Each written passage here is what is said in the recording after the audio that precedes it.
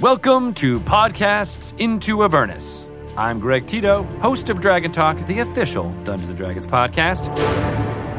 Fans of D&D have been clamoring to hear more about Baldur's Gate Descent into Avernus ever since we announced it at D&D Live 2019.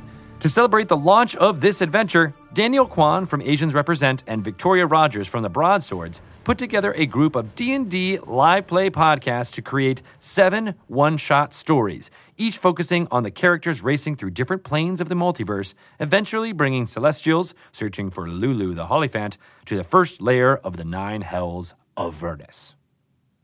By listening to all 7 episodes of Podcast Into Avernus, you'll get tons of background information on important NPCs in the adventure and maybe find 1 or 2 new live play podcasts you might want to follow.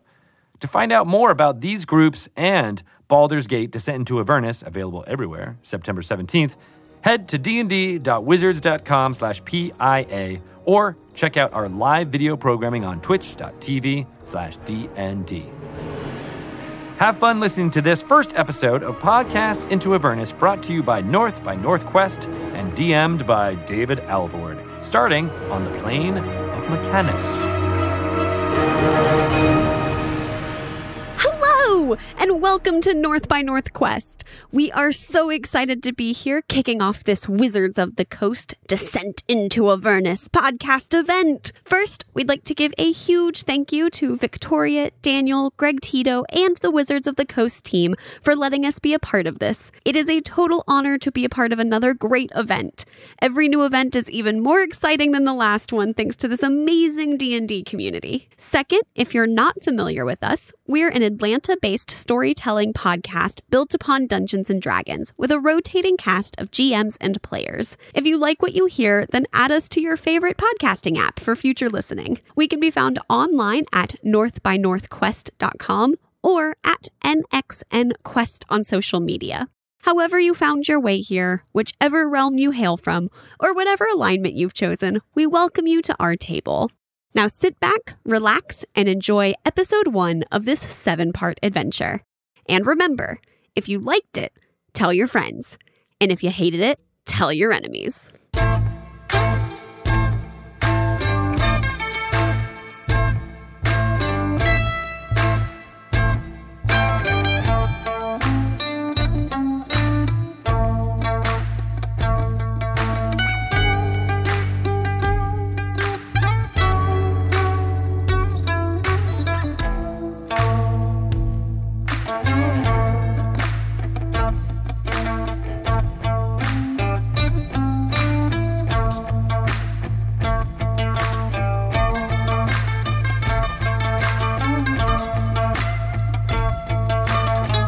Hello, my name is David Alvord. I am the GM for North by Northquest on this episode 1 of the Descent into Avernus Wizards of the Coast podcast event.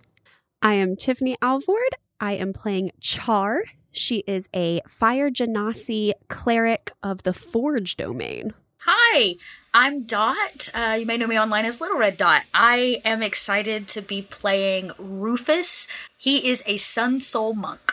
Hi, my name is Alex Khan on the interwebs. I am playing a Warforged envoy named Safeguard, who is also an Oath of the Ancients paladin, and both of our pronouns are they, them. Mechanus, a plane of precision, of clockwork, of lawful devotion to the order of nature. The land it's built upon is 2 giant and mighty cogs, 1,000 miles in diameter, forever rotating in opposing directions. Life thrives in both the upward world and the downward world, a thin air of separation between the cogs often traversed by adventurers and merchants of this world. The Rimward territories are home to the more industrial settlements of Mechanus, with factories in the many Modron territories following the way of Primus. Under the lead of the overseer of the Inevitables, the great Von Neumann himself, great mechanoid Inevitables soldier on upholding the orderly law of nature. As the traveler moves hubward, they approach the towns and cities which make up this world. Sun's setting, adding an orangish hue as it glints off the brass gears and metal making up so much of the city infrastructure. Immigrants from other worlds who've moved here live life under the knots and cogs floating in space above, and under the watchful gaze of the Tower of Primus, forever set upon the axis of the great cogs. It is in one of these towns, the mechanoid town of Temporus, which we find our three friends in the middle of their daily routines, unaware of the adventure that awaits. Who wants more soup? Oh, yeah, that would be great. I will continue to observe, but thank you so much for the offer. Well, of course, what kind of host would I be if I didn't offer you at least a little soup? Oh, maybe you want some tea instead? Well, it is still a consumable liquid, which I will not be able to consume, as I am not a creature that does that, but it is very nice of you to offer. Oh, right, I forgot. I'm mostly not organic. Yes. Rufus, this, large man, has to, sideways shuffle out from behind this, tiny little bar in this tiny little tea house that has, a single fire in the middle with the tiny teapot that he serves all of his customers from. And I refill Char's glass. What does Rufus look like? Rufus is a very large human. He's roughly somewhere between about 6'3" and 6'5", closer to the 400-pound scale. He is surprisingly light on his feet, and he is bald with a large beard and has an odd tattoo in the center of his forehead where the third eye is charcoal burned into his skin. He's very humble in his clothing and dress, and his walking stick, a staff with a lantern on the end and a giant hook, sits against the wall. And as this large man, Rufus, pours some tea to Char, what does Char look like? Char is a fire genasi. She's about 5'9", fairly thinly built. Her skin is kind of like an ash gray, like the remains of a fire that just went out. And her hair is very short and spiky and a deep burgundy color. And she's wearing scale mail that's very sort of intricately designed. So she does jingle just a little as she moves. And she has a hammer on her hip that she kind of adjusts as she gets more comfortable in the chair. And Char sits there contemplating the tea that's being poured by Rufus a couple feet from Safeguard. What does Safeguard look like? So Safeguard is a Warforged. Then they are an envoy, so they're not quite as bulky as normal Warforged are. They have a kind of, not quite slender, but just less beefy looking build that is mostly wood and metal mixed together. They are dressed kind of like a druid, like somebody was looking at a bunch of druid wood elves and then tried to mimic it without actually understanding how clothing really works. So, best effort. But they have eyes that are a bright green, like there are gemstones where their eyes should be.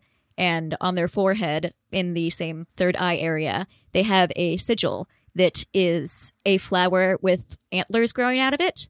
And they also have tiny antlers on their head. And it looks like they've had their vines that they're made out of, because they're made out of wood, vines, and metal.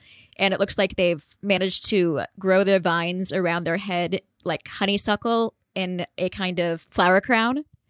And they are just sitting prim and proper near Char with their hands folded in their lap, looking very pleased to be there. And the three of you are the only ones sitting in Rufus's shop of tea and soup right now.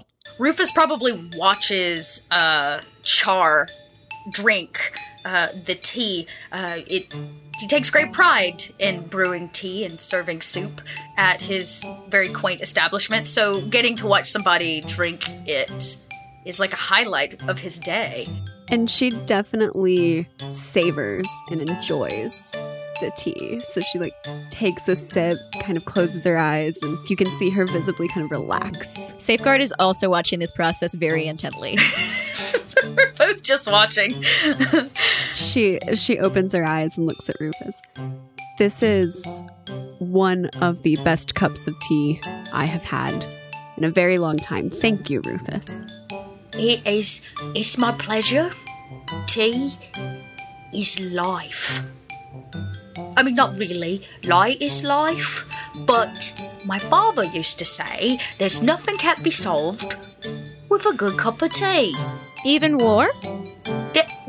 Well, Well, maybe not all wars, but maybe if they had more tea. What about murder? Yeah, no, more tea is what it all needs, I think. Climate change? Soup. Soup is good for climate change. I don't know what that is. I whisper to Char. It's when the climate does something different than you're expecting. It changes. A climate? It's like the weather. When the weather does something different. Rufus, being a rather simple man, processes all of this. While Safeguard has now turned to look at whatever tea is visible and is eyeing it very contemplatively. They're thinking about, man, this must be a really powerful liquid if it can solve all of these things. Rufus is assured of it. Char believes his belief in it. Yeah. Even the weather. Really, all these things, we need more time to talk and be kind to one another and to serve tea and eat hot soup. I deeply agree with at least half of those things. Hey! We should talk and be more kind. Yeah, most people only agree with some of what I say. It's okay. I'm doing good. 50%. Well, I believe that it would probably be good for those of you who can consume those beverages and that food. But since I cannot partake, I cannot offer an opinion on it at this time. Oh, right. I keep forgetting it. Can't really consume. What do you consume? Space? Rufus also thinks really hard on that one. Char's just kind of sitting back and eyes going between the two. This is a great... she's just happy to watch this happen. You eat the sky? Oh, no. I have misspoke. I meant that I consume space as in I take up space. Oh, it was a joke. Oh! No, I quite literally take up space. Where I am, there is not air anymore. Because I am there. Wow. That was like poetry. It's so beautiful. Do you do that often? Speak in such lyrical ways? I suppose I do. You should write it down. I'm not very good with words myself, so, when somebody, anything, can, wow. And he just kind of stares at you in amazement with these big old eyes. Safeguard kind of puffs up like a happy bird. It's just well, thank you very much for this opinion. Usually people find my voice kind of upsetting because they think that it does not have as much inflection as it should. But I appreciate your take on this much more. Rufus smiles. He might blush. His little rosy cheeks and his nose poking out from under his big beard blush just a little bit. Is it weird? I feel things. I believe a lot of creatures feel things. Do you feel things? Char, do you feel things? I feel things quite frequently. Yes, I believe most beings feel things. Oh, that's not true. So as this riveting conversation's happening... Rufus is no, there's evil in the world. People don't feel things. They're dead inside. I sent it. Roll me a perception check, all of you. 15. 19. Not good. 10. Char, you notice in the front door of the tea and soup shop, Rufus, what is the name of your tea and soup shop? Rufus named this tea shop Hot and Wet. It's what he serves. Hot, wet things. Tea, soup, broth. Makes total sense. Occasional coffee if we get the beans in, but usually just tea. So, yeah, hot and wet. Hot and Wet. So Char notices in the front door to Hot and Wet the local clockwork cat Phineas walk in. Cat? As in cat? As in a clockwork cat, yes. Nice. Char notices Phineas and kind of leans down and beckons to him like you would a regular cat. Yes. And moves her fingers to get it to come near her. And like a regular cat, it then sits down and stares at you in the doorway. Come here, Phineas. Lifts its leg and licks its clockwork butt. Question. Does this cat show up frequently? Yes, this is the neighborhood cat. Oh. All three of you are familiar with the cat. It comes by quite often, and I would say actually each of you, if you're animal-ish people, you would have a rapport with it. Char has a rapport because it is clockwork, and she is fascinated by Phineas. When the cat acts like a cat, she puts her teacup down and stands up and walks over to pick it up. Hoist it. All right, roll me an animal handling check. Cool. Unnatural 20? All right, Nice. you scoop this cat in your arms in the tea shop. Mm-hmm. Okay. And just kind of does a little like scratch under the chin, but also does a little bit of looking around to make sure that Phineas's gears and cogs look okay. Phineas looks to be in good health, but instead of purring, it clicks. So, question. If I definitely would have interacted with this cat because I love animals. So would I already know whether or not I need to cast Speak to Animals on it? You have tried in the past, and it doesn't seem like it actually works because it's a clockwork cat and not an actual biological cat. And it's given you a lot of disappointment in the past. You've actually been trying. I feel like you would be trying in your spare time to come up with a way to converse with it because it bugs you that it doesn't work. So I would light up when I see Phineas and go, "Oh, Mr. Phineas, it is wonderful to see you today. How are you doing?" Char kind of turns to Safeguard with Phineas and shifts the cat that's holding it on its back like baby style, and then like moves its paw to like talk to Safeguard. Like it's talking, but she won't talk for it. She just like moves the paw. The paw or the mouth? No, the paw. Like waving. Like, you know how you take your cat and you move its paw to say hi to people? I'll tell you, when Char turns around, you hear Rufus like sneeze, this giant man sneeze. Rufus has convinced himself that he's allergic to this cat because he's allergic to all cats. So as soon as Rufus sneezes, Phineas jumps out of Char's arms onto Safeguard's shoulders and tries to sniff closer to Rufus. He pinches his nose. I can't. I'm so allergic to cats. Get it out. Safeguard, maybe we should take Phineas outside. So Safeguard just like kind of clucks Phineas under the chin and just casually walks out with the cat on their shoulder. Excellent. Does Char go out with Safeguard? Char is keeping an eye on Safeguard, but she's gonna walk over to Rufus. Are you okay? I think so. Just okay. A little stuffy from the cat. You do know that cat does not have fur like a normal cat. So you should not be allergic to that cat. What? I thought you were allergic to the cat part, not the fur part. No. I mean, it's fine. Safeguard took Phineas outside. I want to... He like sneezes again. I want to like Phineas. He looks so cuddly. He's a very nice cat, as cats go. Oh wait, I got an idea. He like waddles over to the far side of the room where he keeps his barrel backpack, his giant barrel backpack, and his staff. And there's a small string where clearly he hangs the quaint clothing collection he has to dry. He pops one of the wooden clothespins off of the line and plugs his nose with it. Now I can be around a kitty. Yes, perfect. Would you like to come outside and meet Phineas? His eyes like get big, and there's like just that line of like water along the bottom of joy. I would love to. Wonderful. Come on, Rufus. So as the two of you walk out the front door of Hot and Wet, Safeguard is outside, just, I assume, cuddling with Phineas, who is now obviously warmed up to the large Warforged. Oh, yes. So Safeguard would have just walked out onto the street and probably still petting Phineas while on their shoulder.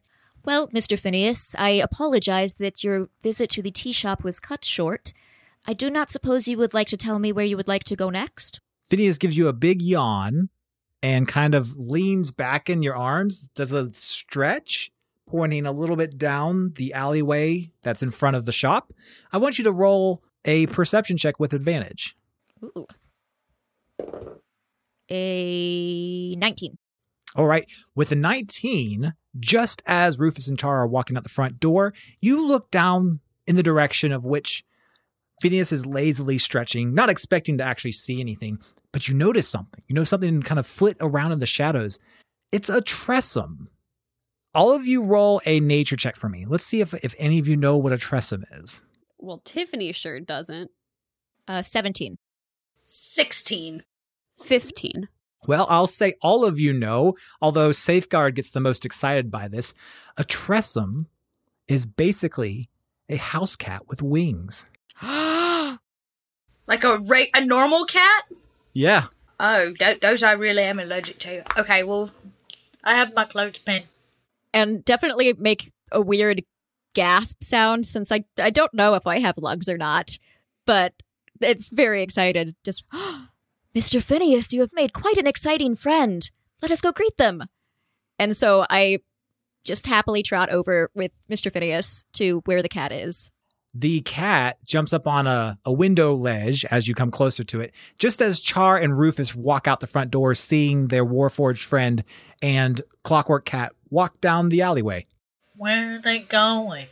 I'm not sure. Well, let's follow along so you can... I would like you to meet the cat since you wanted to meet the cat. I want to pet it. Okay, well, let's follow Safeguard and we'll get to Phineas that way. So Safeguard, you're going to actually get over towards the window where the Tressum is waiting for you. And I want you to roll me another animal handling to see how it reacts to you walking up. Modified 20. Whoa, okay, cool. Well, Tressums are usually not a big fans of large, hulking, unknown things coming their ways, but I have a flower crown. you have a flower crown and you have this Clockwork Cat who seems to be fairly relaxed in your arms. It lets you get as close as you would like. So I get pretty close, and the hand that I'm not using to hold the Clockwork Cat, I hold out for the Tressum to be able to sniff if they want to and go, well, hello, sir, or madam, or other. How are you doing on this day? To see if it can talk to me without me casting Speak with Animals. And this gray, heavy-set, long-furred cat with kind of scruffy wings shudders and rubs against your hand that you offer as Rufus and Char walk up next to you. If it doesn't respond, I'm going to cast Speak with Animals. Oh, Safeguard. What cat friend have you made? It's got wings. I do not know yet. Hello, friend. Do you have a name? Yes, I am Goddard. Goddard. It is lovely to meet you. I am Safeguard. These are my friends, Rufus, Char, and Phineas. Oh, Hello. Yes. The big one speaks weird. I know the cat one. The other one, I don't know what to think of, but you seem approachable. I very much appreciate that assessment. Does the Tressum just speak cat, or does it speak any other Oh, no, it language? speaks cat. So it's definitely Okay. this large Warforged going meow, meow, meow, and the Tressum's going Just meow, meow, making meow, meow. Listen, I'm just making sure it didn't speak something I spoke. No. So, okay, This never is mind. definitely Speak with Animals. Okay, then Rufus, as this goes on, leans down and over to Char and goes, should I be able to understand it? Well, do you have any kind of magic that would let you talk to an animal? I imagine at this point the camera zooms out and you look at Rufus, who is the most non-magical human you probably ever laid eyes on. He's so damn plain. And then the camera zooms back in again. He goes, no, I don't think so. Then you won't understand what is being said. To be fair, I also don't know what is being said. You said this is definitely not the neighborhood cat. Does it look like it's owned by someone? Good question. I want you to roll an investigation. Let's see if you can figure any of that. God, I'm Rufus. I can't investigate my own shadow. Come on, Rufus, I believe in you. I rolled an 20! Yeah! Rufus! Nice. Char got an 8. Thank God for Rufus. Rufus has some instincts. As Rufus, Detective kind of- Rufus. yeah, seriously, Detective Rufus kind of emboldens himself with his nose clip, he gets close to the Tressum, Goddard, and right as Goddard's about to say something else to Safeguard, he kind of gets startled and he jumps in the window inside the room behind him. So basically this looks like the front of a workshop. None of you've seen this Tressum before, seen Goddard before, but it really seems like this is probably whomever he lives with is in this building. Oh, I didn't mean to scare it. I'm sorry. So I would get close to the window. How high is the window from the ground? It's probably around your waist, from your waist up to your head. Oh, so I can see in through it. Yes. I want to look in and go, Sir Goddard, are you all right? As you stick your head in, Sure. magical sparks just all different colors, poof, poof, poof, poof, poof, right inside the workshop, kind of momentarily blinding you. You stumble back just slightly, blinking the flashes out of your eyes. Phineas has run away at the sparks, and Rufus and Char are standing next to you as you kind of stumble back a little stunned. Oh, Bright. That was Bright. Ooh. What was it? Was it the kitty? No, there was bright lights. I do not believe I was supposed to stick my head within that window. I think it told me not to. This is a side window or the front of the business? This is the window that's next to the main entrance. Is it open? The business? The entrance? Does the business look open? Yeah. The door looks like if you pushed it open, it would open right off. Well, I could understand someone not wanting you to come through the window. Perhaps we should try the door. So smart. Before that, Safeguard just leans close to the window and just calls loudly, Goddard! Goddard, are you all right? Yes. You just hear this like half forlorn yes from somewhere inside the shop. Did you want us to visit with you more, or do you want to be left alone? Whatever your preference is, I couldn't really care less either way, but I'll be here if you want to come in. Well, do you like having guests, or do you spend more time by yourself? I wouldn't want to impose. You're greeted by the sound of silence. Would I know who owns this shop? Like, is it on the street where my shop is? You actually are surprised by this. So the first thing that's strange here is you've all seen Phineas. He's a neighborhood cat. But this Tressum, Goddard, none of you've ever seen this cat before. So, okay, you could explain that away. But second, Rufus, this is on the same street as your shop. The storefront, the front of this workshop has been abandoned for a while. So the fact that there's something going on inside of it seems like maybe there's a squatter or someone who's kind of slipped in that's maybe trying to keep a low profile. Oh, that makes more sense. I just immediately went, oh, new neighbors. Yeah. Rufus goes, wait a second. And he plugs, now that there are no cats around, he plugs the clothespin off of his nose, and he steps back to take the front of the building in as if for some reason that's going to help his memory. And he goes, I don't think anybody's supposed to be in there. Unless maybe it's a new merchant, but it's usually quite abandoned. Then do you believe that Goddard is trespassing? Or whoever Goddard's owner is, maybe. There might only be one way to figure this out. We're going to go say hi, and Char's going to walk in. Safeguard follows. Rufus, realizing that he's a step behind, does a hop skip and slides sideways through the door. Perfect. So Char goes in first, Safeguard in the middle, and Rufus skips in from behind. The little bit of smoke slowly is kind of dissipating inside the shop. It's very dark in here. Do any of you happen to have dark vision? I do. Rufus, I'm guessing not because he's human. I don't think I do. I don't think so. So Char leads in, which is probably a good idea because you're the only one with dark vision. So your eyes acclimate very quickly to the very dark and slightly smoky room in front of you. And in front of you, you see a figure from behind. So they've not seen you. You see the back of them. And it's a long, flowy blue cloak, like robes, for a figure that's probably about 5 feet tall with a long, tall, pointy blue hat hunched over something in front of it. You kind of notice Goddard in the corner past the blue cloaked figure. Char is going to flick her fingers and produce flame in her paw. Okay. So produce flame's a cantrip. And then she's going to walk over and lean down over the person's shoulder. Go, well, what are you doing? Well, before you can lean over their shoulder, the producing flame got their attention. So at the same time that Safeguard and Rufus can actually see, the figure turns around going, oh, who's there? Oh, well, hello. My name is Char. And you would be? I would be minding my own business if I were you. Great. This is an abandoned warehouse space, but now you're here. So we were just coming to check and make sure that you were supposed to be here. Who are you? The warehouse police? Well, you're my new neighbor. I was going to, welcome you. Usually I bring soup, but I didn't have time to prepare. I didn't know you were here. Well, I was trying to keep a low profile. I thought it would be safer for all of you. You've muddled into something, I'm afraid. I'm Rufus. I don't really muddle. My name is Safeguard. Will you tell us your name? My name is Gerlin, and I am here trying to help some people out before more people get sucked in and hurt in this thing that's going on beyond your control. Wait, people was getting hurt? Yes. Well, why?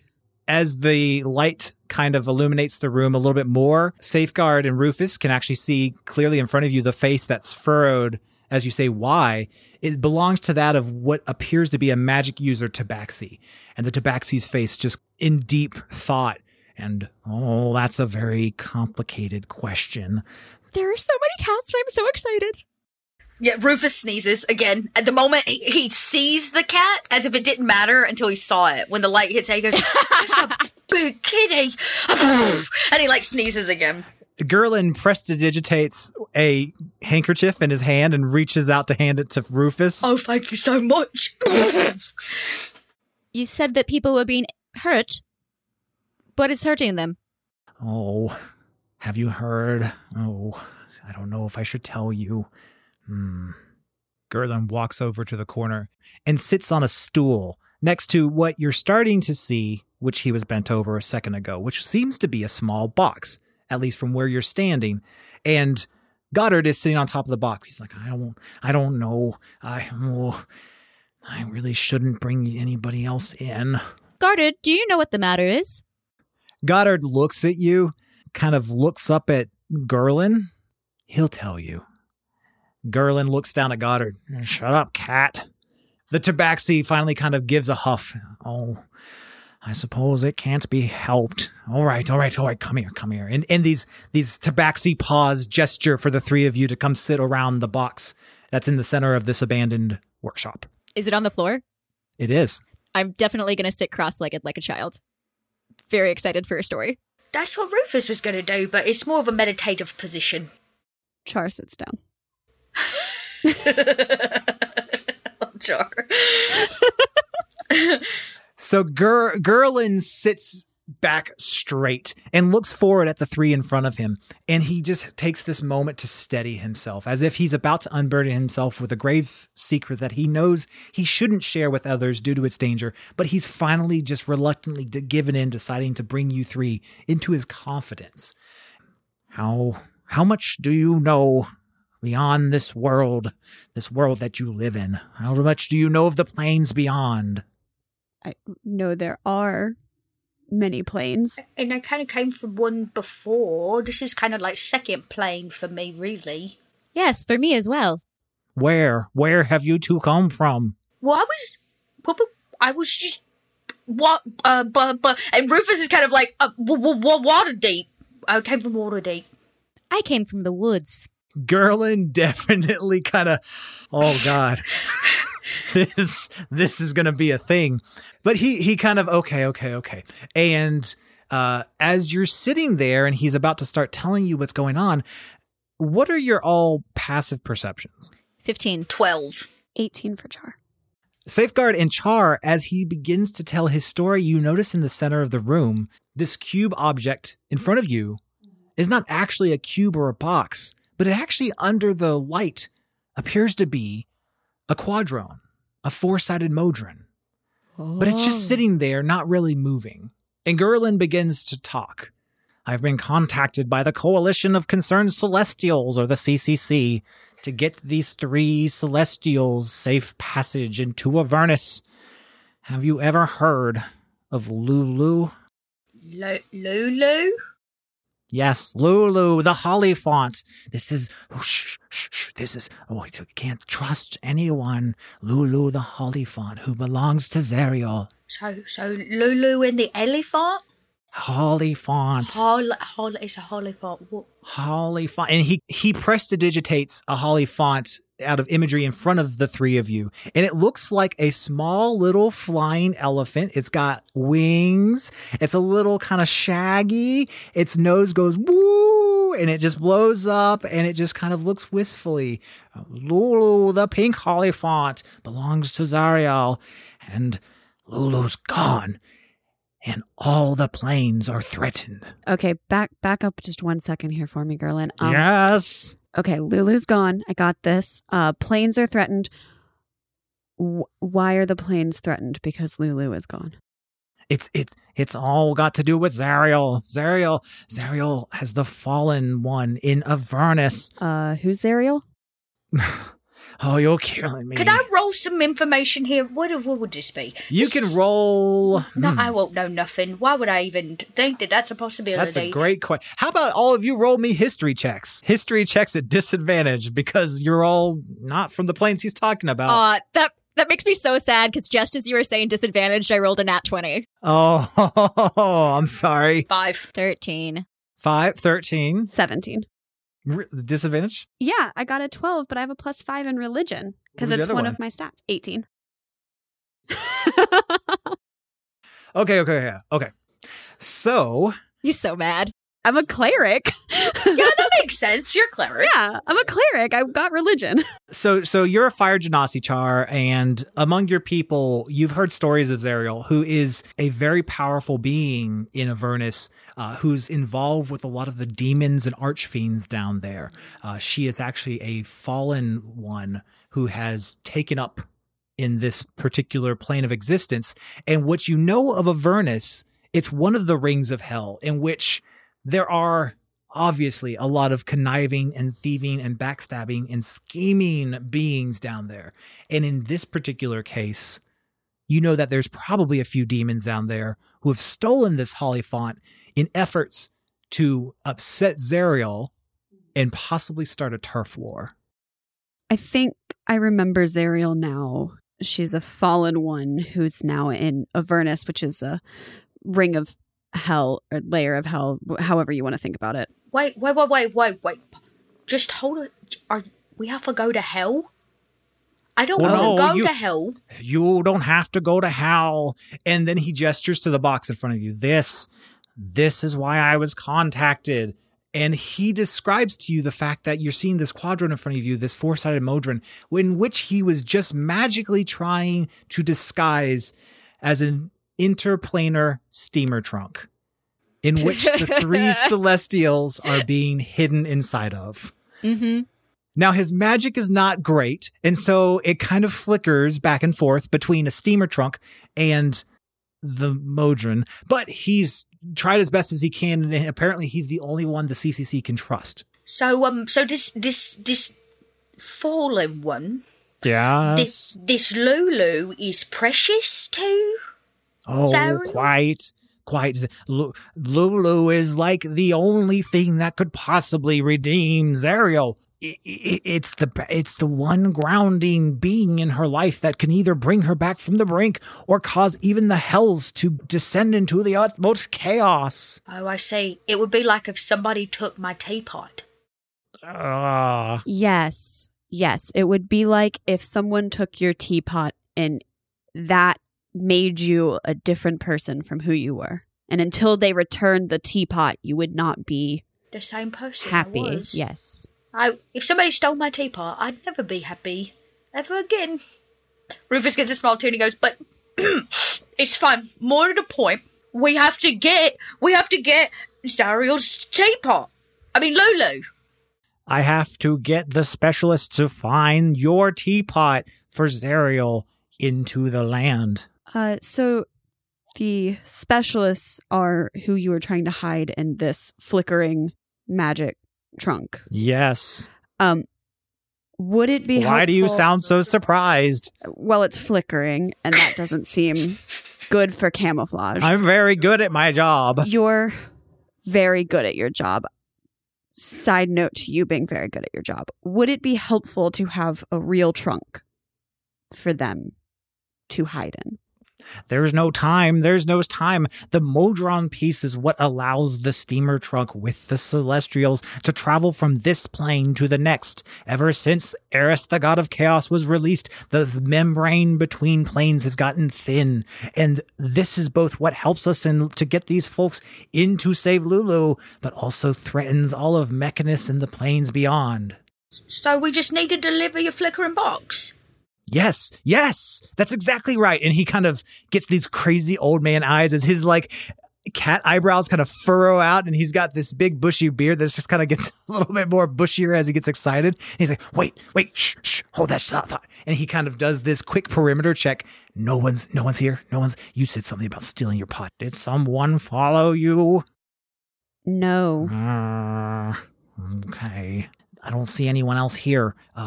Okay. So this box, I have to get to my contact so he can get it to the next plane. Can you help me? Certainly. Where is your contact? He's just a few straits over. I'm worried because there are other forces who would want to see us stopped. So Lulu goes missing and plunges Avernus into true chaos. What forces would those be? His name is Thavius, and he is a really bad dude. He may be working with others, like a bounty hunter named Deathfang, the Ice Devil, or rumor has it, Baal himself. Oh, well, that sounds terrible. So how about we not let that part happen? This is why I was trying to be so careful. Okay, well, who's the person that's supposed to get it? We should know their name so we don't give it to the wrong person. I've been known to do that occasionally. The contact I have is another Warforged like yourself. His name is H3110, and he works a few blocks over. He has the piece we need to open the portal to get the box into the next plane. Oh, he's got the key? Basically. Okay, so we visit this H3110. Yes. And then we get the key, and then what? And then it opens and poof, the box is gone on to its next leg of its journey. So we just put it in whatever portal opens. Yes. And hope the people on the other side are the right people. Oh, I have it already lined up that the people on the other side will be another contact for the CCC. It's our contact, Reginald. Do you have an address written on it if perhaps it get lost along the way? That is a wonderful question. Actually, H3 has the way it's going to be guided. It's called a slap pass. I'm sorry, a slap pass? Yes, it's a magical sticker of sorts that gets thrown on the side of the box, and where it shows is where it goes. Wonderful. What an excellent invention. Do we have to be slapped? No, not you. Just slap the box. Oh, the box gets slapped. Okay. Yes. Is he just going to be standing in the middle of the street? Like, where do we need to go? Gerlin gives you a map where he hastily writes down on it a little map of the streets in the area, which he looks at Rufus, constantly saying, okay, this shop is this one, and you know where this one is. I know his daughter. Yeah. And his wife.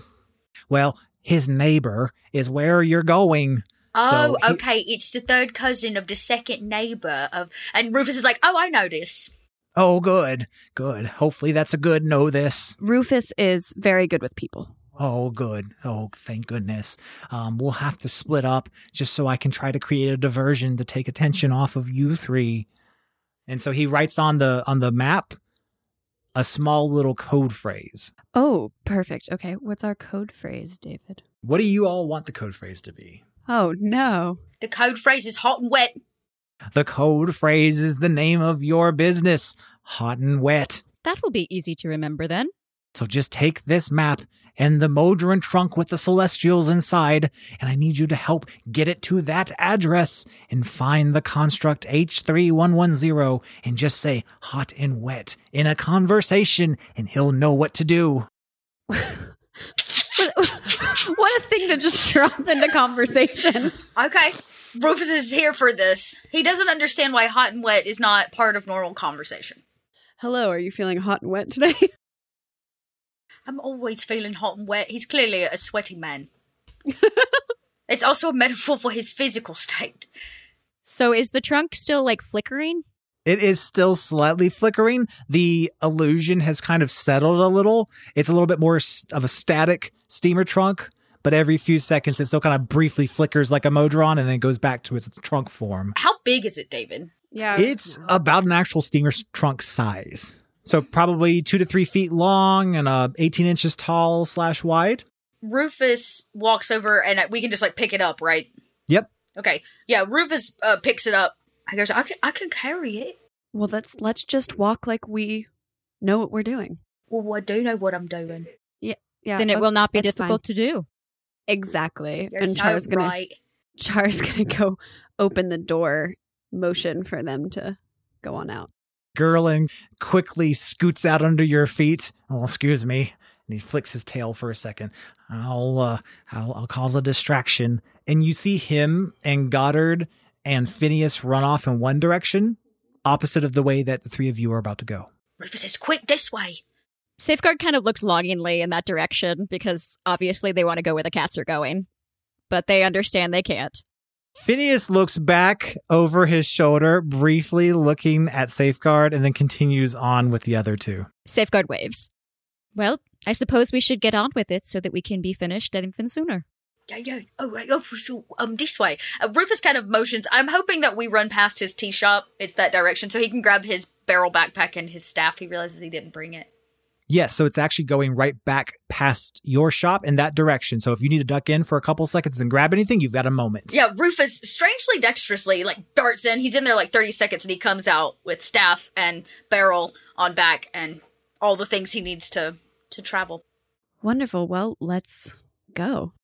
Before you walk back out of the shop, as you're inside and Rufus is grabbing his stuff, I want 2 rolls. I want first a stealth check, and second, another perception check.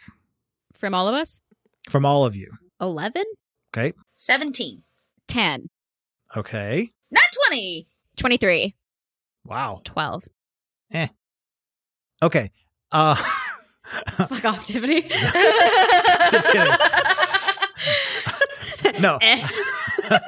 We're not Okay. stealthy at all, but we are aware what's going on around us. Right. Yeah. You are super woke. Okay. Rufus so- was stealthy. He's 17 on his stealth. Yeah, no, he's actually the most stealthy out of all of you. Just kidding. That's I'm pretty not impressive. stealthy. I'm clomping very loudly. It's only because Rufus went inside. So all of you, I'll say all of you are just inside the shop, standing just inside as Rufus is collecting his stuff. You all got a 10 or higher for your stealth. So that was good enough to just not be knocking down the house and bringing overt attention to Rufus's shop, which is good because your perception rolls, in particular, both Rufus and Safeguard, you notice in the front window of your hot and wet tea and soup shop, walking by a small cluster of very scary figures. You see the overseer Von Neumann, who is the overseer of all inevitables and a lot of Modron hordes, is a very powerful mechanist person.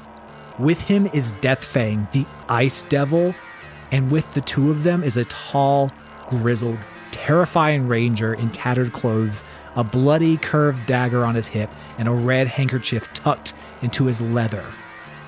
They speak together in hushed tones as they walk in front of your window past your shop in the direction that you just came. I rolled a nat 20 on my perception. Can I hear anything that they say as they walk past? Can you understand Infernal? No. So you can't understand the ranger, but you can understand Von Neumann, who you catch words of Eris, Chaos, Laws Broken, Gerlin, Trunk. And you can see his mind seems to be like, I'm about to send somebody after them. And Deathfang, who is speaking common to Von Neumann, you all can understand that he says, and I will be hot on their trail, whomever they are. Rufus puts his hood up before he comes out the house, just to be that much more incognito. And he slips around the corner and he comes out. I don't mean to be presumptuous, but I think they was talking about us. Yes, I do believe you're right. Maybe we should pitter-patter. Does it appear to you as if they are going in the direction in which we are supposed to be going? They were actually walking in the direction you just came from. Oh, they're So walking going in that opposite direction. way. Okay, great. Yes, Okay. towards Gerlin's temp shop. My friends, I think perhaps we should hurry. Yes, but don't run. It attracts attention. Just casually, we're just casually walking. All right, so give me a casual walk roll or a stealth roll. I know what that means. I thought you meant acted out, and I was so ready. Nat 20! Nice. 23. You said that was Wow. stealth? Yes. 15. Wow. You all blend into the crowds in the city of Temperus all the way out to the warehouse in which H3 is currently at. Is the warehouse door open? Like, can we just walk in or should we knock? The warehouse door is closed. Is it locked? Yes. Char knocks. Are there any windows or places we could look in? There's no windows on the front. It's just like a warehouse that looks like it's got the equivalent of a barn door that's been pulled closed. like it's got machinery or something inside. We don't see anyone around. Not outside, aside from the milling about pedestrians just walking here and there. Nobody that's directly with the warehouse. Should we just knock? Let's start there, I think. It's the polite thing to do. Exactly. And Char is going to give like a slight knock. Loud enough where they could hear, but not like attract attention. So, Char, as you knock on the solid brass door into the hollow warehouse, the light knock goes bong, bong, bong, and resonates out through Listen, I thought it was wood, the David. streets. Thought it was a wood door. Rufus goes shh right at the door. And she like puts her hand out to like try to silence, like to buffer the door to make the sound stop. You know how sound works, David. I do know. So it goes bong, bong, as you put your hands on it, and then you hear latch, latch, latch, latch, latch, as you hear multiple locks being undone on the back side, and the door cracks open about 3 inches with another latch at the top, not letting it go further. And as you look forward, expecting to see maybe the Warforged you're looking for, you don't see anything. You notice down at your knees a short gnome. What do you want? We're looking for H3110. Who's asking? My name is Char. Does he know a Char? I'm not sure, but I have something to deliver here that is hot and wet. And it's not me. But he does own a shop that is called that. It's true. You see the gnome start to just slowly close the door at that. And Char like puts her foot in the way so it can't like close. Hey, that's not nice. That's not how doors work. Doors close. Correct, but we need to get through this door and talk with H3110. It's true. Oh, fine. Let me go. Let me see if he's around. Okay, so hold on. And he pulls it open just a little bit more, and then he tries to close it And on your she foot. stops it again. Roll a 1d6. Am I going to have to pull this door open? That's a 6. You get 6 points of damage on your foot. That's fine. Yeah, is the door closed now? No, it's still slightly ajar on Char's foot. So Safeguard's gonna like loom over and have their hand in between the door and the wall to like look like they're gonna be holding the door open, and in the most pleasant voice possible be like, "My friend, I think it would be wise if you open this door and let us continue with our journey so that nothing happens to anyone that perhaps they do not want." It's true. Can I roll intimidation? You can roll intimidation. That's what I want. Rufus simply says, "We've been given slap passes. We can slap whoever we want." 21. The gnome is duly intimidated, and whereas he was about to just run off and find H3 and kind of leave you there, he agrees with you, and he, okay. But I have to leave the door latched until he gives the okay. Is that okay? Can we come inside and then you can latch it? I'm gonna go get him. He'll be right up here to talk to you through here. Can I roll an insight? Is he lying? You can roll an insight. Yeah, we'd rather come inside. 18. 17. He's telling the truth. I do not believe it would be wise for any of us for the hot and wet items we are carrying to linger outside for long. I don't care about the temperature or the dampness of it, but I have to go get him because there's a lot of seedy fellows about, and we got to be careful. Yes, we are hoping to avoid catching their detection. Go get H3110. I'll be right back. And he just scurries out of view very quickly. Did he lock the... We still have the door open, right? It's still open, but it is latched. So you would have to try to break the latch. Is it something that we could reach our hand in? No, your arms are much too thick to get in there or pull it closed to unlatch it. Maybe we should just, give the little one the benefit of the doubt. And, I'm a firm believer that if you mean to other people, it will come full circle. I would like that to be true. You are correct. We'll give the benefit of the doubt. And worst case scenario, we just slap him. Yes. Worst case scenario, we just slap him. What is this I'm hearing about a worst case scenario? Oh, hello. As you see eyes peering through now at about 6.5 feet tall height. Hello. Are you Hello. H3110? That is my designation, yes. Does it mean something to you if we say things are hot and wet? You see his eyes suddenly narrow. Say that again, please. My body is hot and wet. And without saying a word, you just see the door close and unlatch. And it just, the door opens right up. Come in, come in. Wonderful. And we all enter Yes. with our hot and wet item. It's not Rufus. Again, not Rufus. Not yet. Not yet. He's not hot and wet yet. H3 pulls the door closed very quickly behind you and relatches all the latches down. I do not know you, but since you say that, I must assume you've met with my contact with Gerlin? Yes, we have. I am Safeguard. Hello. Hello, I am Char.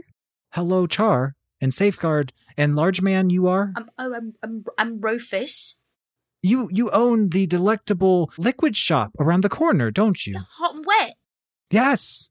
We chose that phrase because we didn't think it was a common phrase. Did we choose correctly? Was it a good choice? It was... I mean, I quite like it. I prefer most things hot and wet. Soup and tea are kind of what I'm good at. I'll have to take your word on it, as I do not eat. But it sounds lovely. I do not either, but I enjoy being in the ambiance of their shop. Oh, that is wonderful. I enjoy your ambiance. Oh, but time for this later. Oh, did it just get hot and wet in here? Is it just me? Is this how Warforged flirt? The most awkward flirting of any kind. Does Rufus still have the thing? Yeah, Rufus would be carrying the package. Is that the package? Yes, it is. Does this have the Celestials inside, the CCC sent?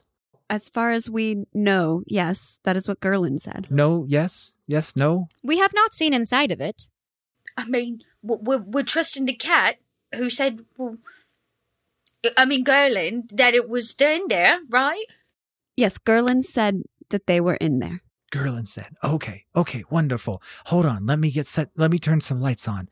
And he walks into the main part of the workshop. As you can see, this is now a very large warehouse. It's about 2 blocks long and it's very wide. It looks like a place where some of the machinery from this plane, this is somewhere like an industrial center where machines are assembled and then leave. It just happens to be a little more empty at the moment. So he walks down about halfway and starts to light some torches along the edge of the warehouse. And you can see him better. He's a full Warforged. His main body is the shape of a crab, like a crab carapace, with strong legs like tree trunks, like if someone tried to make tree trunks into Warforged legs. And then the head of almost like a bug, like large eyes and a slight bug-like shape. And it's very intimidating as the light reflects off of H3, painted in the royal bronze and crimson colors of Mechanus with his glowing eyes. And he looks at you. We must hurry. I'm worried that someone may find us, and we must get this on the next leg of the journey. Yes, we believe that we saw the individuals that you are avoiding going in the opposite direction earlier, but they are probably not far away. They are here? You saw them? They are here? How many were there? 3. That is worse than we expected. Oh, okay. We must hurry. And H3 walks over to a bench, and you see him start to rustle through some tools, and underneath it, he pulls out what appears to be the equivalent of a magical sticker. This is the slap pass, and he hands it in the middle to whichever one of you reach for it. Char will grab it and then turn to Rufus and reach up to slap it on the steamer trunk. So as you take it, it looks like a cog. The outer part is a cog that circles a compass on the center part with the word Mechanus written in the center part of it. That's so cool. That is really cool. Too bad the real mail doesn't work that way. Right? So, as you reach and slap this on the side of the trunk, the gear of the sticker itself begins to spin as the Modron trunk begins to glow as if it's finally activating in your arms. You may want to set that down. Oh, Rufus puts it like in the middle and hands up and backs away as to not harm himself or it. And it starts to radiate this kind of bluish hue coming out from the trunk / Modron in front of your eyes. That is activated, and then it's now getting ready to figure out where the portal needs to go to get it to the next plane. Now all that is left is getting the portal open, and then this will be able to get sent through to the next leg of its journey. Okay, how do we do that? And H3110 opens his chest plate, and there is this glowing orange crystal that's sitting in the center of his hollowed out chest plate, surrounded by turning gears and little machinery all around it. You must take this crystal. It will open the portal for us. Oh. Does it look like he's being powered by the crystal? Yes. Well, won't that, just like make you not really... Isn't that like taking your heart? I have understood my function is as protector, and my day would come. I give my life freely for the betterment of all the worlds. No, we can't take this. Rufus looks at the crystal in his open chest and looks at the other two and goes, we can't. It'll kill it. There must be some other way to open a portal. Char walks up to H3 and kind of looks him in the eye, looks at the crystal. David, let me know if you'll let me do this. But since she is a cleric, I have Spare the Dying as a cantrip, which basically stabilizes someone when they're at 0 or lower hit points. Could I cast Spare the Dying on H3 to pull the crystal and keep him stable? Like keep his circuitry stable? So basically kind of keep him at 1 HP? Yeah, it basically keeps him from crumpling, but he wouldn't be functioning. Yes, I will allow that. Yes. Okay. So Char looks at the crystal, looks at H3, and she puts one hand up on his face because she can't reach his forehead. She puts one hand on his face, puts one hand on the glowing crystal, closes her eyes for a second, and you see a bit of a glow, almost like fire inside a forge, glows from her hand on his face, and it encompasses him, and you just hear her whisper, "Be blessed by Hephaestus. You will live again." And then she takes the crystal out of his chest, and as she casts Spare the Dying on him to keep him stable so that he could be revived again easily.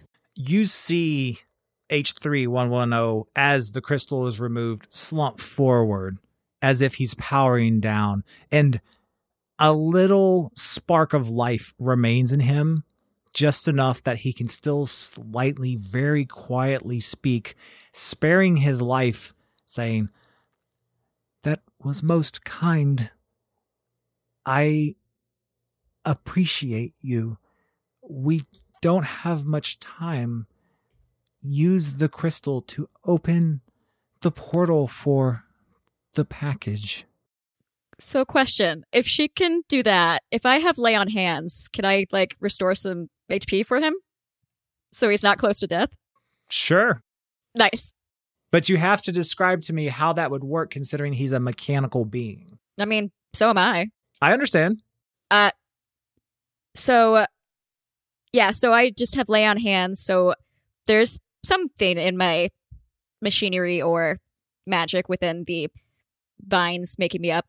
So Safeguard crouches down and places their hands on his shoulders, and their eyes light up green, like there's an LED light kind of thing, and the vines kind of that you can see through the plates in their shoulders kind of shift a little bit, kind of like snakes, but not in a creepy way, and the sigil on their forehead also lights up, and they say, "Thank you for your sacrifice. It will not be needed at this time." And I give him 25 HP. And you see the equivalent of electrical sparks kind of shoot out of your fingertips and kind of give him a jolt, enough of an electrical jolt to kind of lift him up slightly as he regains his composure. Now you can tell as the spell recedes and you take your hands off, the power already slightly begins to decrease, but at a slow enough rate that he should be able to find some way to stabilize himself and not die at this moment. You can just hear Rufus behind all of you, "I'm not crying. It's fun. No, I really am hot wet." He just kind of he's "Yo, so nice you to..." H3, how do we use the crystal to make a portal? Oh, yes. I suppose we should have asked that. Char, I guess, is going to examine the crystal. Maybe Arcana? Yeah, any of you can do an Arcana check on it. Rufus is staring in amazement. That's still the heart of that creature. What'd you get, magic user? It's an 8. It's the worst roll I've had all night. Does our Flower Crown Warforged want to, I also got an Oh 8. god, okay. Rufus got a 7. We don't know how crystals work. 7. Rufus got a 7. Awesome. That's not how my magic works, David. The crystal pulses a glowing light in your hand in tune to a heartbeat, but you can't tell exactly how to trigger it opening the portal in front of you. Do you suppose we have to break it? I'm really good at breaking things. I'm not positive. And Char's gonna kind of like hold her hands over the crystal and try to both connect with it, but also she is going to silently ask her deity for help, mostly because I just really want to use divine intervention because I've never played a cleric before. So as an action, I can request my deity's aid. So I have to roll a percentile. If it's equal to or less than my cleric level, my deity intervenes. Equal or less than my cleric level? Oh no. I'm only a 10 and it's a percentile. Let's hope. No, that's a 42. You move your hands, trying to attune yourself and call out to your deity. And as you wait for your deity to come in and intervene, at that moment you expect them to do something. You hear behind you on the door, bang, bang, bang. Who is it? I mean, shh. At that you hear bang, bang, bang, bang, as someone begins to start to beat on the door. Okay. Go make the heart turn into a portal and I'll figure this out. And Rufus like waddles over to the door, making sure all the chain lock is on kind of a thing, you know? And he slides the door and he goes, who is it? Do you open the door to look out? I'm so nervous. No. It's a trick question. Okay. I don't like peer my head around, but I do like slide it. I go, hello? Who is it? You look out and tell me what you see. Well, this is as soon as I see it, I like slide the door back shut. You know how like a kid will peek around and like slides it and turns around to tell mom and dad who's actually at the hotel door. It's a very dark figure. I can't quite see his face. He's in these livery, robes, and he's all dark and shadowy. It's like a shadow's wearing a cloak or something. He's got a quiggly blade at his side. Was it one of the people that you saw earlier? Mm-hmm. No. Oh, nope, it is not. It is not. This is definitely a new person. If it's even a person. I worry that we are perhaps out of time. Bang, bang, bang. Oh, who is it? Rufus starts over again. I still suggest that we break it. If there were a more complicated method, do you not believe that he would have told us? I mean, I guess you're right. Char's gonna just twist it in her hands one more time, and we're gonna hope I get a good Arcana. That's a nat 20, David. Do I break the crystal? I'm really worried about this. We really don't want to mess it all up. I don't want to ruin the whole event. As you go to break the crystal and you put it, you kind of move it in your hand in this questioning motion, you must have done some moving of it that activates it. Oh, You shook it in the right way just by accident that it calls the beginnings. It starts to throb in your hands, like more than just the color initially. Like it's not wet, but it is getting very hot in your hands. Brighter, duller, until a point where you're about to not be able to hold it anymore. oh, I'm gonna just put that down there. So we turn it off and then turn it It's back like on a again. Bop it is how I feel like you just have to move it around enough.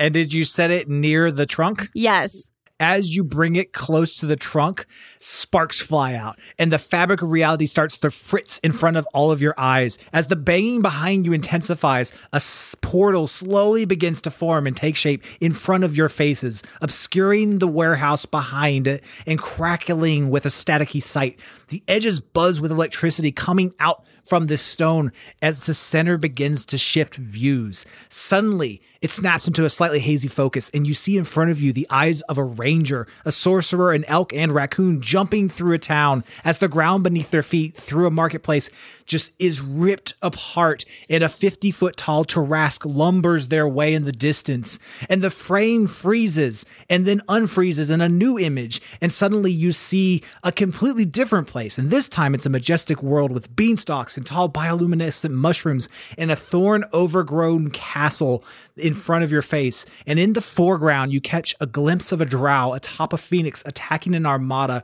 of hundreds of airships, astral ships, with a battle waged below, led by a half-elf, a dwarf, and what appears to be an oozy sentient mushroom.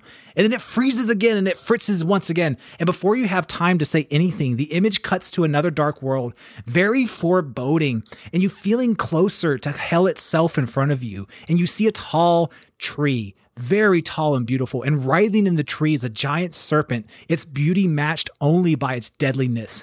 And in the other planes that you just saw, where it felt like you were looking into a plane as an observer, in this plane of Ysgard, unlike before where it felt like windows, this serpent suddenly snaps its head and looks directly at the three of you, deadly shiver running down your spines. And right before it starts to move in your direction, it stops, and it changes to its final view, a portal that fritzes once more, dimming as if it's about to wink out, and coming back together in a crystal clear focus, stable and unwavering. And as it does, the portal surface begins to frost over, and a chill in the air around you as the sound of wind assaulting poorly secured window panes batters your ears. And through the frost, you see what appears to be an airport counter.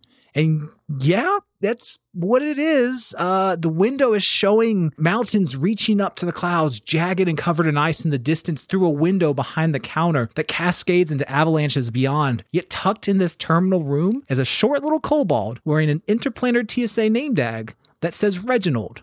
And as Reginald sees the three of you, his eyes light up as he waves excitedly, realizing something, and then flips his name tag around to reveal the letters CCC, excitedly waving once more. I'm going to wave back.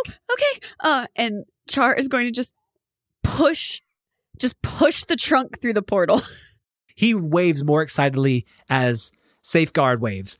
And as Char reaches down to try to push the steamer trunk Modron through the portal with the slap now moving and guiding it to the correct plane, the door bursts behind you open. I need everybody to roll initiative. Rufus says, "Nobody's home!"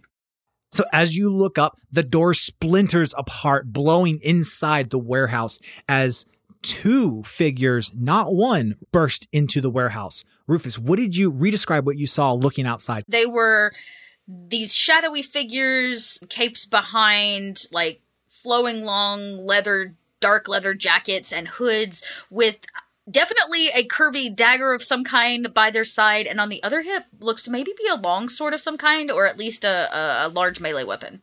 Yes, you saw originally one, but now there are two Reapers of Baal himself. Yikes. As they come in, Rufus is like, "Look, we really don't want to have to fight you.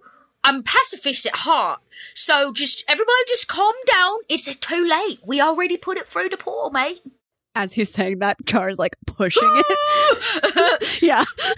As he's saying that, the Reaper of Baal number 1 shrouds himself invisible until his next turn, as Reaper number 2 unleashes a multi-attack using 2 dagger attacks and shroud self on, let me roll a d4 to see who. Char. No. So Char. So an 18 and a 17. The 18, yes. The 17, no. Okay. You take 10 points damage. Oh my gosh. So 10 points damage, and now they are both invisible. Rufus, it is your turn. Oh, we gotta get this box in. It doesn't even matter if we live. Okay, so Rufus realizes that that's the most important thing. He's going to run and try to push this box in a fail swoop. Like, he needs to, get it in and out of this plane of existence. Okay, if you want to do it in one fail swoop, you're going to have to beat an 18 athletics check. Rufus is like, "Lust Thunder be with me." And he you hear his feet as they pound against the ground, and he gets a running start, and he's going to forward roll and just try to push this with his body. Okay, here we go. Yeah! A 26! Yeah! Wow. Very nice. Yes. So Rufus, in one swoop, gets the box up off the ground and up to the portal, and it starts to go through the portal. But as it's going through the portal, it feels as if it's met with resistance. So it's going through, but it's going to take about 30 seconds for it to fully traverse through the portal to the other side. But it's now at least moving on its own into the portal. You just have to protect it while it's still inside of here. Okay, cool. So I will definitely put my body between them and the portal. Like you're going to have to basically go through Rufus to get to it. Sure. Next up is Safeguard. So Safeguard just casually, with one hand, takes out their quarterstaff, and with the other hand, takes out a short sword. And I'm going to use a bonus action to cast Branding Smite at 2nd level. So with Branding Smite, the next time I hit a creature with a weapon attack before the spell ends, the weapon gleams with astral radiance as I strike. The attack deals an extra 2d6 radiant damage to the target, and the target has to become visible if they were invisible. And they'll shed a dim light in a 5-foot radius and can't become invisible while the spell is active. I got real excited when you said they were invisible. Okay, you do that. There are 2 Reapers of Baal, one that was somewhat near Char, invisible, and one that's somewhere between the group and the door, invisible. And we can't, hear their footsteps? No, they are silent. Okay, with my quarterstaff, I'm going to take a, broad sweeping swing of it near Char. Not at Char, but in that area where the guy was. Safeguard, roll me an attack with disadvantage. That is 21. I have a +9. I figured there was a winky wink reason. Yeah, No, that's good. Do it. Okay. Just like a piñata. Safeguard, you swing wildly and you happen to clip the shoulder. In like a piñata, you clip the shoulder of the Reaper of Baal that is right next to Char. And you get them in the shoulder. Roll your damage. So that's 16 points of damage. 3 of them are radiant damage. Cool. Your quarterstaff hits its shoulder, and it hits it so hard that it gets slightly embedded in its shoulder.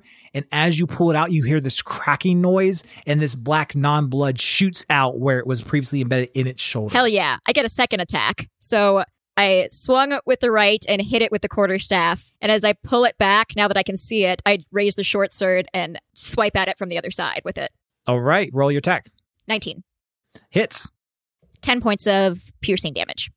Describe to me the killing blow. What? So I swung wildly with the quarterstaff and kind of embedded it in its shoulder, and that gave me a good sense of where it is. So using that kind of momentum of pulling it back, I just swipe through like an underhanded bat kind of thing and swipe the short sword across its gut. And you just cleave it in twain, and its upper torso flies through the air, spiral spinning black viscous non-blood everywhere as the bottom half of its body just falls straight forward in front of Char. Hell yeah. It's the other group of baddies who come rushing in through the door's turn at the sound of the shriek, the blood-curdling shriek that Reaper just emitted as you killed it. The second wave of baddies come through the door. In the front are 3 bone whelks. Tiffany, what does Char see? They come running. They come slithering very quickly at you. Yeah. How big are these, David? These are just as tall as you are. Okay, so these very large slugs come slithering in, but where I guess snail is better, because where a shell would be, it's just almost ribcage bone, and there's other dead creature bones inside, and it is terrifying, quite honestly. The 3 are slithering in very quickly, leaving a snail trail of acid behind it as they each open their maw filled with human teeth coming in to bite you. Yikes. I don't know why that made it worse. Them having human teeth. It's real. I was fine with everything else, but that was one step too far. Oh my God. Okay. Behind them in the air, What? fly through the door are 5 clockwork dragons that fly through the doorway. These clockwork dragons, their wingspan is about 2 meters in width, and they are each, you can see in this beautiful bronze, yet very deadly view of each of them, this fire that's starting to be breathed out of their mouth as the 5 fly in, 2 of them holding boxes that are flying directly over Rufus. just so I know. Yep. So there's one of these like wraiths left. Yep. There's now 3 evil snails. Bone whelks. Yeah, evil snails. Yep. And there's 5 clockwork dragons. Yes. Okay. As they all come in behind the Reapers, one bone whelk heads directly at each of you. The 2 dragons with the boxes are over Rufus, 2 over Char, and 1 over Safeguard. I felt so cool a second ago, and then there were dragons. The clockwork dragons use their turn to fly overhead of each of you, the 2 at the boxes delaying their action until Rufus moves. The bone whelks all slither and slime directly at you, opening their maws. 2 of them are going to bite down, 1 on Char, 1 on Safeguard, and the 3rd one is going to come straight at Rufus and try to climb up the front of Rufus. So first, Rufus, I want you to do a dex check to get out of its way. Okay. That would be a natural 20, making it a 30. Nice. It goes slithering right at you, trying to climb up your front. You get slightly out of the way, keeping yourself still in front of the portal and the box behind you as it just goes slithering right past Rufus. Rufus is probably like picking up his many layers of rolls and is like, oh, gross, don't touch me, oh. And let's see, Char, they rolled a 15. No. And Safeguard, they rolled a 20, dirty 20. Oh, man. Yeah, that hits. That just hits. 8 points of damage as it bites down on your forearm. I can deal with that. That's fine. All right, the clockwork dragons circle over the top of each of you. The 2 at the box is over Rufus, waiting for him to move. It is Char's turn. You got a giant slug right in front of you. Yeah, so I'm going to reach out, put a hand on the bone of the slug. Where on the slug are you touching? On the bone, the back. One of the bones on its bones. shell? Yeah. It is definitely hot and wet. Yeah, I figured. Yeah. And there's like the dying embers of a fire kind of color around her hand as she touches this bone. And I need the evil slug, snail thing to make the bone thing, make a wisdom saving throw. Wisdom's not its strong suit. It gets a 4. It does not succeed, so it is now cursed. The curse I am giving it is that every time it starts its turn, it has to make a wisdom saving throw, and if it fails, it wastes its action. And then, as a bonus action, I'm going to cast Holy Weapon on my mace. So it gives it extra radiant damage when I hit. So now we got your weapons all fancy, and we've got the quarterstaff all fancy. Yeah. So you see Char reach out and touch this piece of bone, and that color seeps out from her hand onto it, but she looks real worn from doing that. But at the same time, she reaches for her mace, and now it is emitting a bright glow. So that's that. All right. Char's done. Perfect. All right. It is the remaining Reaper of Ball's turn, going directly at Rufus, who is standing between it and the package. It comes in and it's going to attack with 2 daggers, getting a 4 and a 14. Neither hit. All right. So it comes in slashing towards Rufus and misses both times, going invisible at the last second to try to hide itself. I'm just imagining you doing the cartoon thing of just your body just kind of wiggles out of the way. There's just, it's perfect and I love it. Yeah. That's basically Rufus. He's an extremely large man who's unnaturally dexterous. I love it. Rufus. You said he went invisible? It went invisible, yes. He's basically to your side.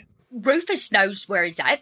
You can't hide from me, he says, as he's gonna do a couple things. First things first, he's gonna make his normal set of attacks, which is 2 unarmed strikes.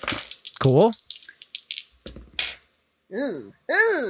16 and a 10. So 10 does not hit.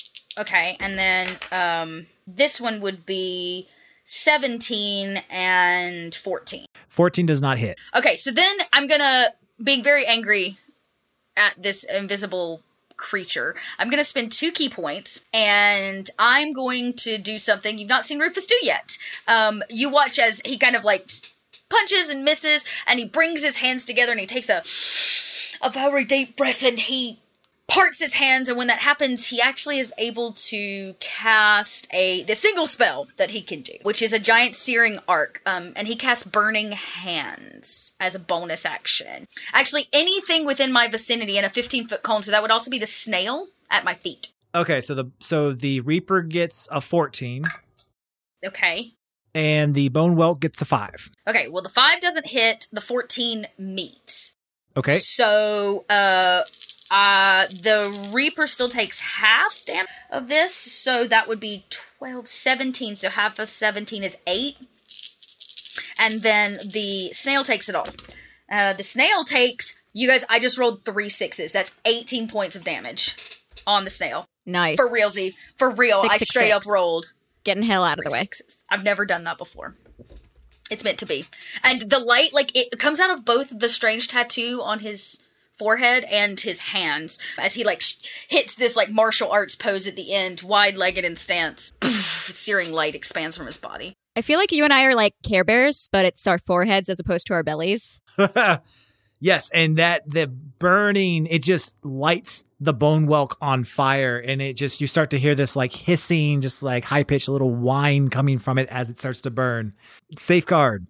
I'm, just tried and true. I'm gonna smack that Bone Whelk with my quarterstaff. All right, cool. Go for it. That is a nat 20. Oh, that hits. Crit damage. Boop, boop, boop, boop. So that is... Ooh, and I got an 8 on a 1d8, so that's doubled, right? And then 16 plus 5 is 21, and then I still have the radiant damage. So that is 26 points of damage. Tell me how you decimate the Bone Whelk. Safeguard. I roll my shoulder that it bit down, a very exaggerated back roll of annoyance. And then I swing the quarterstaff above my head, and I just smash it just straight through its shell. And it cracks with a sickening crack as the shell of bones just shatter apart, and your quarterstaff continues to sink down in its squishy membrane, splattering all around you. Your quarterstaff gets stuck. Oh, no. So we'll come back to that on your next turn. Wait, so there's nothing else close to me? I get 2 attacks on my turns. Oh, there is a clockwork dragon above your head. Could I reach it from where I am? Yeah, it's about 5 feet above you. Okay. Well, I'm just gonna not worry about my quarterstaff right now and just swing my short sword above my head at the dragon. All right, roll your attack. Oh, that's a 13. Does not hit. That makes sense because I'm holding a quarterstaff that's buried in the ground. I just kind of swat above my head. Yep, and it just it easily just kind of floats above the top of your sword. No problem whatsoever. You mean it dodged? But why? It's funny. It's as if it doesn't want to be hit with your sword. Things just don't stay still? Strange. And with that, it's the second group of baddies' turn. The one Bone Whelk is cursed. Yes. It has to make a wisdom save. A wisdom save. It's a 7. No. Nope. The second one is dead. Its carcass holding your quarterstaff. The third one is hurt, but it's over by Rufus. So it's going to try to unleash a nasty bite on Rufus's forearm. It's a big old forearm. I hope you got some big jaws. 15? That's not a hit. Oh, man. So it tries to bite on Rufus's arm, and its teeth kind of land, and it just doesn't do anything. It's kind of surprised. It's just what? It didn't work? What? And so it just kind of stops there for a second. But with that, the dragons get fed up, and they all attack, all 5 of them. So Char... Great. So Char... Uh-huh. Oh, no. Yikes. So Char, you have 2 above you. You're going to have 2 swoop down and try to bite you. Yeah. Well, try. 8 and an 18. No to the 8. Yes to the 18. Okay. It does 9 points of damage. Okay. Safeguard, the one you swung at, is actually going to unleash its fire breath down at you. So it exhales a 15-foot cone of fire down at you. And I need you to make a DC 11 Dex saving throw. That is 14. You make it, so you only take 7 points of fire damage. Yikes. Ouch. But that being said, hold on. So the Bone Whelk is there as well. Oh, they make it somehow. The Bone Whelk. Oh, no, the Bone Whelk's dead. I'm sorry, that's wrong. Never mind. Okay. Yeah. That one doesn't dodge. Yes. So the one the one breathes on you fiery. The 2 bite down on Char. And Rufus, The two dragons that had the boxes in their claws seem to just say, screw it. And they drop the two boxes on top of you. I need you to roll me 2d20. Oh, God. Okay, that's one. That's one. All right, what am I adding? Anything? No, I just need to know what the added two numbers together are. Together, 2d20s added together is a 22. 22. As the two boxes flip over onto Rufus's head, one box falls on top of your head, just landing there. The other one clatters to the ground as you are covered with 22 clock roaches. Yeah, I start like patting myself down. I'm like freaking out. Yes, the dragons kind of stay up there, and the clock roaches, I'm going to just do one. No, one that roll. makes me feel icky. David, I feel icky now. That's gross. I guess presumably they'd be less gross. They are metal. they're- Yeah, I don't but know if Rufus metal doesn't. is- Rufus doesn't really understand the difference between clockwork. That's things true. We and- did establish and that. living That is a things. very clear character trait that was established. You're right. I apologize. He's very He's confused. perfect This is and beautiful. No, all of you will, but he doesn't. Cockroaches. So Rufus. the group of clock roaches did terrible on their roll, so they don't do any damage, but they do crawl and scurry all over your body. It is Char's turn. Char's not worried about this bone whatever right now because it's cursed. She is, however, going to take a deep breath, calm herself, channel some divinity here, which is going to let her add an extra 1d8 fire damage when she attacks with her mace, which Cool. she is then going to attempt to do to the dragon that has come down at her. So it's like swoop, the one that bit her then, because it's like right there. Yep. She's going to smack it with a mace. Smack it. That is an unnatural 20. That hits. Beautiful. So because this is her holy weapon, it's getting an extra 2d8 radiant, as well as the 1d8 fire. 22 points of damage total. Describe how you kill that dragon. Yeah.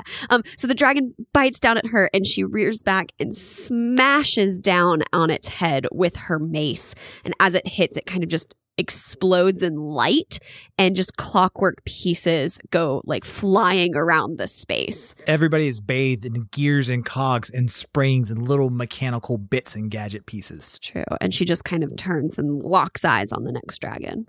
But I can't attack more than once, so. Perfect. It was real good, though. But it was cool. The remaining Reaper does another attack on Rufus. It gets a 5. It does not Nope. hit. Rufus is moving around too much with these clock roaches scurrying all over him. Moves out of the way of the Reaper, but the Reaper is now visible. Safeguard, from where you're standing, you can see through the door in the distance something else start to come in your direction. I'm going to Oh, no. give you one picture to describe. Oh no. No, this one's not gross. Oh, are This you one's just sure? intense. Everything else has been gross. Safeguard, what do you see coming through the busted down door slowly? So I see what I'm assuming is giant, or like larger than normal human size. Well, it's a mechanical creature of some kind that looks like it's basically covered in a really intense suit of armor, but where a head would be is just a spike. And right in its chest, like between its collarbones, is a giant eyeball that doesn't have a lid, so that's gross. And then in its stomach area, it looks like it has a circular gold plate or something there. There's a bright gold light around its stomach that it doesn't have anywhere else. It's just a like dull metal color on the rest of its ridiculous armor. And you look up and you see an inevitable coming your way, straight at you, a Marut itself. If you all can hold off the baddies in here for the rest of this round, the box will get through the portal to the other side. Let's do this. Okay, done. Rufus. Rufus begins taking his clothes off because he's got them all up in his bits. So he's gonna start stripping and smashing roaches. He's freaking out. All right. Just roll me an attack. Just a strength attack.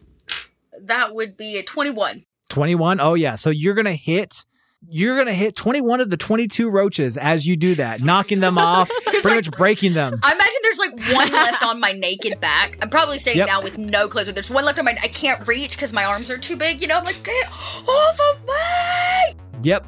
But in flailing and doing so, you've created a really good barrier right there as the portal is still taking the box and it's almost there, but your flailing has really kind of blocked it from anything getting at it. Are you sure that's not my big naked body? I mean, that too, Why not both? I think both. right? It's getting hot. There's a lot going on. Wet in here. That's the subtitle of our episode. Apparently. It's hot and wet. Great. You're welcome, everyone. Safeguard. Okay. So there's still a dragon above me, There is, and it looks like it's getting ready to dive towards the portal. and that thing that I just saw is not quite through the door yet. It's on its way.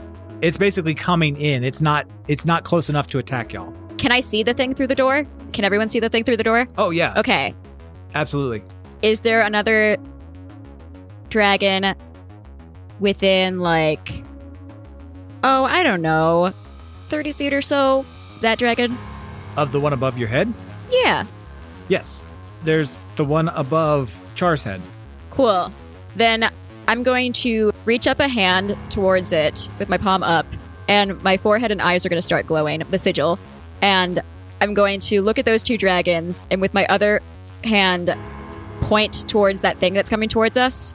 And I'm going to cast Command, 2nd level, so I can hit both of them, and go, attack! Okay. Do they have a save? That's a great question. A wisdom? All right. They have let me to see what their do a wisdom is. save. Whiz. What are your whiz? Well, the first one got a nat 20. Damn. Second one got an 11. Okay, the second one hit, the first one didn't. All right, the one above your head, you command, and it bolts as fast as it can towards the Marut. The second one that's above Char's head stays right there.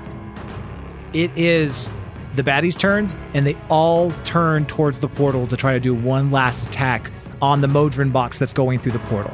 That would be Rufus as the naked shield. Yep. The Bone Whelk attempts to get there, and it does not make it. The Reaper, Rufus, does a 13 hit. Nope, you need a 16. All right, the Reaper can't get past you either. The one dragon that is above Char's head gets a 10. It does not get past Rufus. The dragon with box number 1 gets a 6. It does not. And the 6 for the second one. None of them get past naked, sweaty Rufus. As the portal steamer trunk passes through to the ice plane behind you. And the portal winks closed, and it leaves a snowy bit of flakes behind you as the scene in front of you continues to unfold. But the package is safe as the team on the ice side in the ice plane takes over.